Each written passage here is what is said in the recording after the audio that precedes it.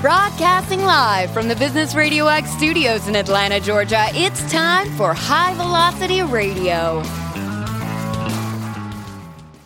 Welcome to the High Velocity Radio Show, where we celebrate top performers producing better results in less time. Stone Payton here with you this afternoon. Please join me in welcoming to the broadcast executive coach and trainer and founder of With Enthusiasm Coaching, Karen Eldad. How are you? I'm great, Stone. Thank you so much. It's such a joy to be here. Well, it's a delight to have you on the show. I got a ton of questions. I know we won't get to them all, but I'm thinking a good place to start would be if you could share with me and our listeners mission, purpose. What are you really out there trying to do for folks? Oh, with enormous pleasure. So first, high velocity is definitely my speed, but my mission and purpose is to help other high velocity, high achievers avoid living a life that is without purpose and overstretched and overstressed, and help them find meaning and purpose as well as an accelerated path to career superstardom. Well, it sounds like a noble pursuit to me. One of the things that I came across in my notes, you have a very unique, I'll say, perspective on this whole topic of midlife crisis. I know you did a TEDx talk on it, and I want to learn more about that. But yes, speak into that a little bit, your perspective on midlife crisis.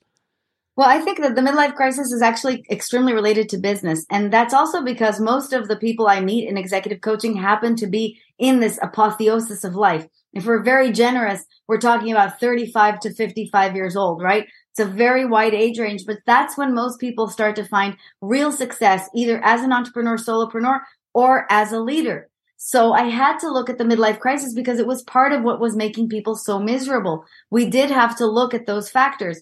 And my understanding of it is exactly like you can take work from misery to meaning. You can also take your midlife crisis from midlife crisis misery to meaning, or as I like to call it, a midlife awakening, by doing the same thing you would do as a business leader, by facing the truth, by facing the brutal facts, and having the courage to work through them so that you can eliminate them from your path and rise easier. I know that's a little bit succinct, but we are going to high velocity there, Stone. So I hope that helped answer your question. Well, it certainly helps me, and I'm sure it does for our listeners as well.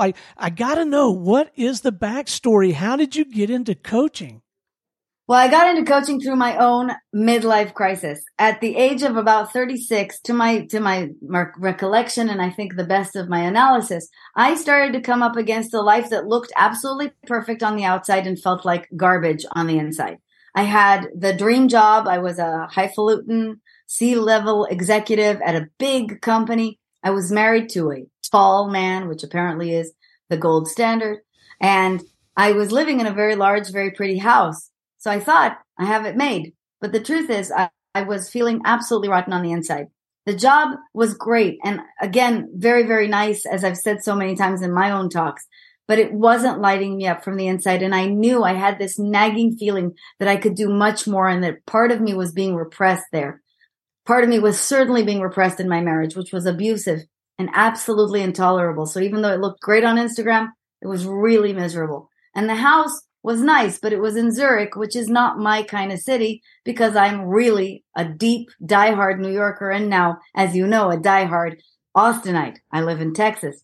So it just wasn't my speed on all angles. And in order to unravel from that and really create with enthusiasm coaching, create a life that was based around my purpose and my meaning, and that really I followed with audacity and courage, I had to first burn everything to the ground. That's what I mean by face the brutal facts and have the courage to create a life that really means something to you, because it's exactly how I created my business. Okay, so let's talk about the work a little bit. Who are you working with? What are you trying to help them accomplish? And maybe even share some of what you've learned in that process. I serve two groups of people. The first is high-level executives, C-suite executives at the teams of big companies like Nike, Estee Lauder, Luxottica, but also hedge funds, VCs, big tech companies, well-funded startups. The second class is entrepreneurs and solopreneurs. And what I've learned is it actually takes a lot more than just resilience to get to the top.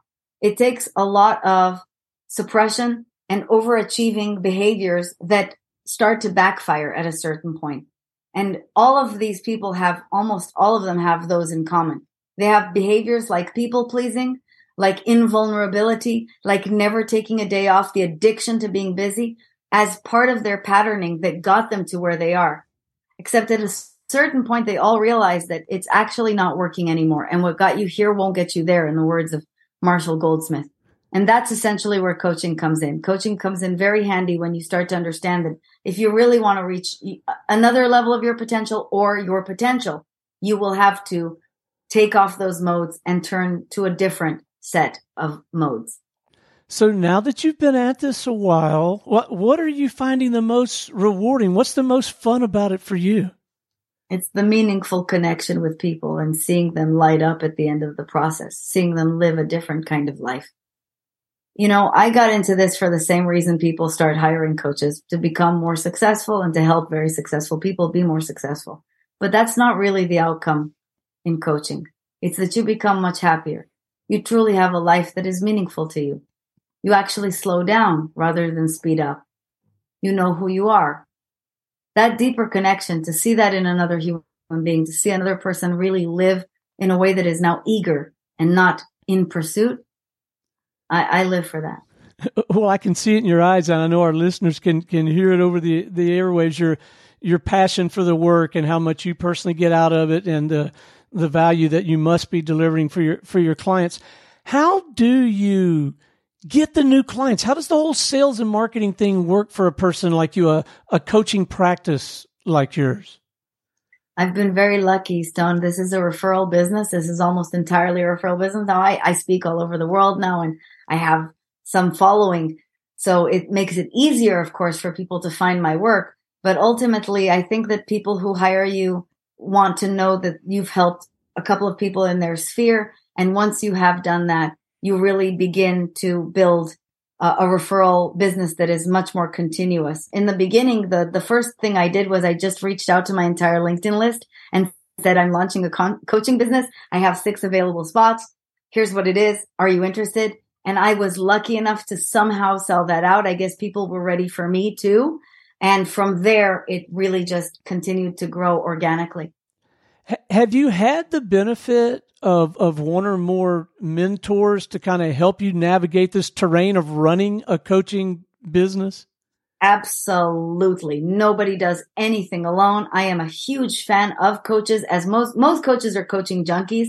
I would never have been here without the teachings of magnificent teachers who included Tony Robbins, Jen Sincero, Esther Hicks, just amazing coaches that I got to see live or work with one-on-one, who helped me enormously. But also I learned from my clients. In the first years of coaching, I took everything to heart and really understood what they were asking for and built the skill set around what they needed. I'm an Israeli, and as you might hear from my sexy accent, and I came from military service like all of us. And I learned that really the great honor in life is to serve others. It's not to serve yourself. So almost everything I've ever done has been learning in the field from my fellow combatants what they need to really become the strongest warriors they can be. And I think that's sort of how collaboratively this has become what it is today.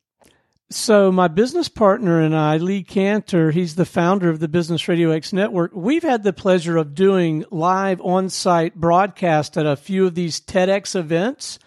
Neither of us have ever been invited to present at a TEDx event, but I have absolutely been, I guess, mesmerized is the right word for the way that those talks are produced and distributed. I would love to hear about your experience. What was that like presenting at a TEDx event? Well, I just did my second, and it actually went live last night. So I'm obviously in a particularly good mood about TEDx. Yeah. It's a great thing. I'll tell you what the secret is. It's a secret to all public speaking, because most of the speakers at TEDx are not professional speakers. I am a professional speaker. It's part of what I do for a living. the secret is rehearse your ass off. I hope I can say that. Sure. I apologize for the profanity, but rehearse much more than you think you need to rehearse, because you're going to get the jitters. You've already been at these things. You know that the room is black. You know that there's very low visibility. There's enormous amounts of light on you. And the reason it makes you more nervous is simply just that, the circumstances of it and how high stakes it is. You got one shot. You've got 15 minutes. Get on the stage and get off the stage. And so over rehearsal is the way to go about this. And so if anybody is interested in out there giving a TED Talk, first, do it. Research the process. You will figure it out. Anybody can do this. And second, have a great idea so that you can actually get a TED Talk. And once you do, rehearse more than you think you should.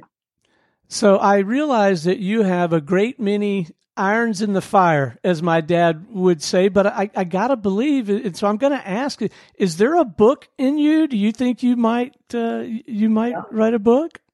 I think so. I hope so. I would really like to talk about the midlife crisis some more, because it's real and it's aggressive.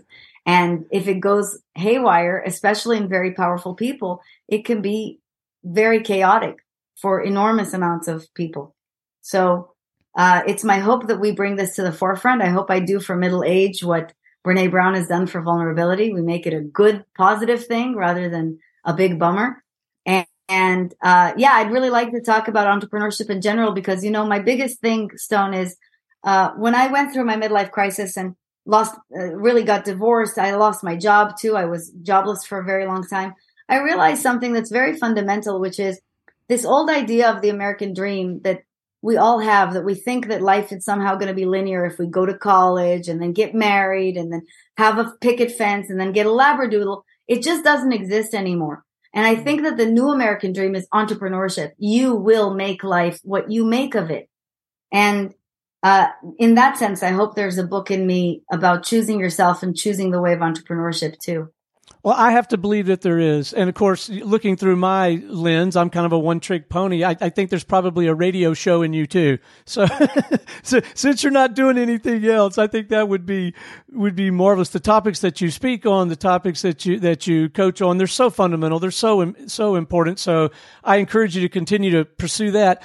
I'd love to try to help out some of our aspiring coaches, or maybe some of our folks that are just getting started in the coaching arena. Have you come across myths? Maybe a little bit of a strong word.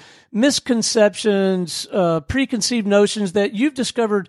That's just really not the case, or some do's or some don'ts. Any counsel you might offer some of our aspiring coaches, I'm sure would be more than appreciated. The biggest misconception about the coaching industry, and thank you so much for allowing me the chance to speak about this, is that it's a snake oil industry. This is still a Wild West, as this is a very young industry. It's 20 or 30 years old as a formal industry. I think the International Coaching Federation, our governing body, is only 20 years old. And so there are, I think, 200,000 working professional coaches, consultants in the United States, and most of them are not accredited or formally recognized accreditation by the ICF. And that's one of the things that's helping this mythology of this is a snake oil industry. It's just not that way. This is a professional profession that has the highest standards and the highest ethical standards. Whether a certain type of accreditation speaks to you or not is not for me to call, but there are certainly enough people here in this industry who are academically informed and who conform to ethics and norms. In other words, we could lose our accreditation if we break confidentiality or other cardinal rules of coaching. And it is also a methodical process with measurable, tangible results. So it's my hope that anybody out there who's worried that they're perceived as someone doing something woo-woo, get over it. We're not. There are enough of us who are doing this formally and for several corporations and large organizations. And we do things by the book here too. So that's my first thing for coaching. The second is that it's hard. Yeah, I mean, it's supposed to be hard. That's not a myth. That's true of anyone starting their own business. But if you're talented and obsessed with what you do, you will get there. Okay, so back on the other side of the desk or the table, if you will, if I think maybe I'm in search of a coach. You know, I have enough self-awareness to say, you know, I'm not where I want to be. Well, I don't even know that I know what to look for in a coach, what questions to ask before engaging a coach. Any perspective on that? The questions you need to ask are not of the coach, they're of yourself. The most important question is, am I coachable? Am I coachable is, am I willing to say, can you help me, to another person? Coaches will not be able to help anyone who is not ready to believe that they don't know everything and haven't tried everything. It's not a place from which you can teach anyone anything. But if you're at a place where you understand that you've tried a lot and you're not getting the results you want, then a coach would be very helpful to you. And then the only other question you have to ask yourself is, while speaking to coaches or engaging with coaches or coming across coaches, is, does their voice, their story, their background speak to me? This is a very sacred and special relationship, and you do have to really like and respect the person before you. Coaching is a form of mentorship, so you want to also admire the path that they've traversed, not just talk to somebody who looks cool.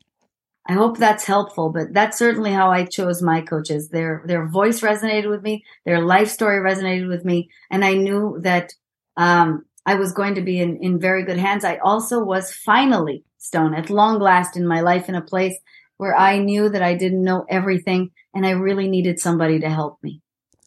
And it's been my experience in conversations not dissimilar to this one that most of the coaches that I have had an opportunity to speak with, they too have coaches. I mean, they continue to sharpen their saw, yeah? All the time. I mean, again, I told you we're coaching junkies and we don't know everything, and we really live in that space of I don't know what I don't know, and a coach can always help me. We all have blind spots. It's literally like driving a car. You just can't see peripherally. And most of the time, all of us are so involved in our own lives, we definitely don't have that high above perspective. A coach can give that to you very quickly. So I didn't ask you at the top of the show, but I am a little bit curious. Anything in particular that compelled you to name it With Enthusiasm Coaching? Yes, because that was the name I gave to my transformation. I went from like all of my life feeling sort of gray to feeling turbocharged. And the word I could find was enthusiasm, living life turbocharged, excited, eager, satisfied, rather than meh. All right. If listeners would like to reach out and have a conversation with you or somebody on your team, what's the best way for them to connect with you? And let's make sure that we give them an easy path to tap into these TED Talks and just learn more about your work. Oh, thank you so much. Well, I'm at KerenEldad.com, Keren Eldad. And as I told you, it's Keren with 2 E's, which is unusual. But again, I'm from Israel. And that's the best way to reach me, to book a consultation, or to check out any of the materials. The last TED Talk is called Why You Should Pray for a Midlife Crisis. And I hope you enjoy it. It's 24 hours old. So I hope everybody takes that one in, if it's relevant for their category. Well, Keren, that is the very next thing that I'm going to do this afternoon. I'm going to the living room, I'm firing up the TED Talk, and I'm going to listen to that. But it has been an absolute delight having you on the program this afternoon. Thank you so much for investing the time and energy to share your perspective, and thank you for the work you're doing. Likewise. Thank you so much, Stone. This has been an enormous pleasure. It is my pleasure. All right. Until next time, this is Stone Payton for our guest today, Keren Eldad with Enthusiasm Coaching, and everyone here at the Business Radio X family saying we'll see you in the fast lane.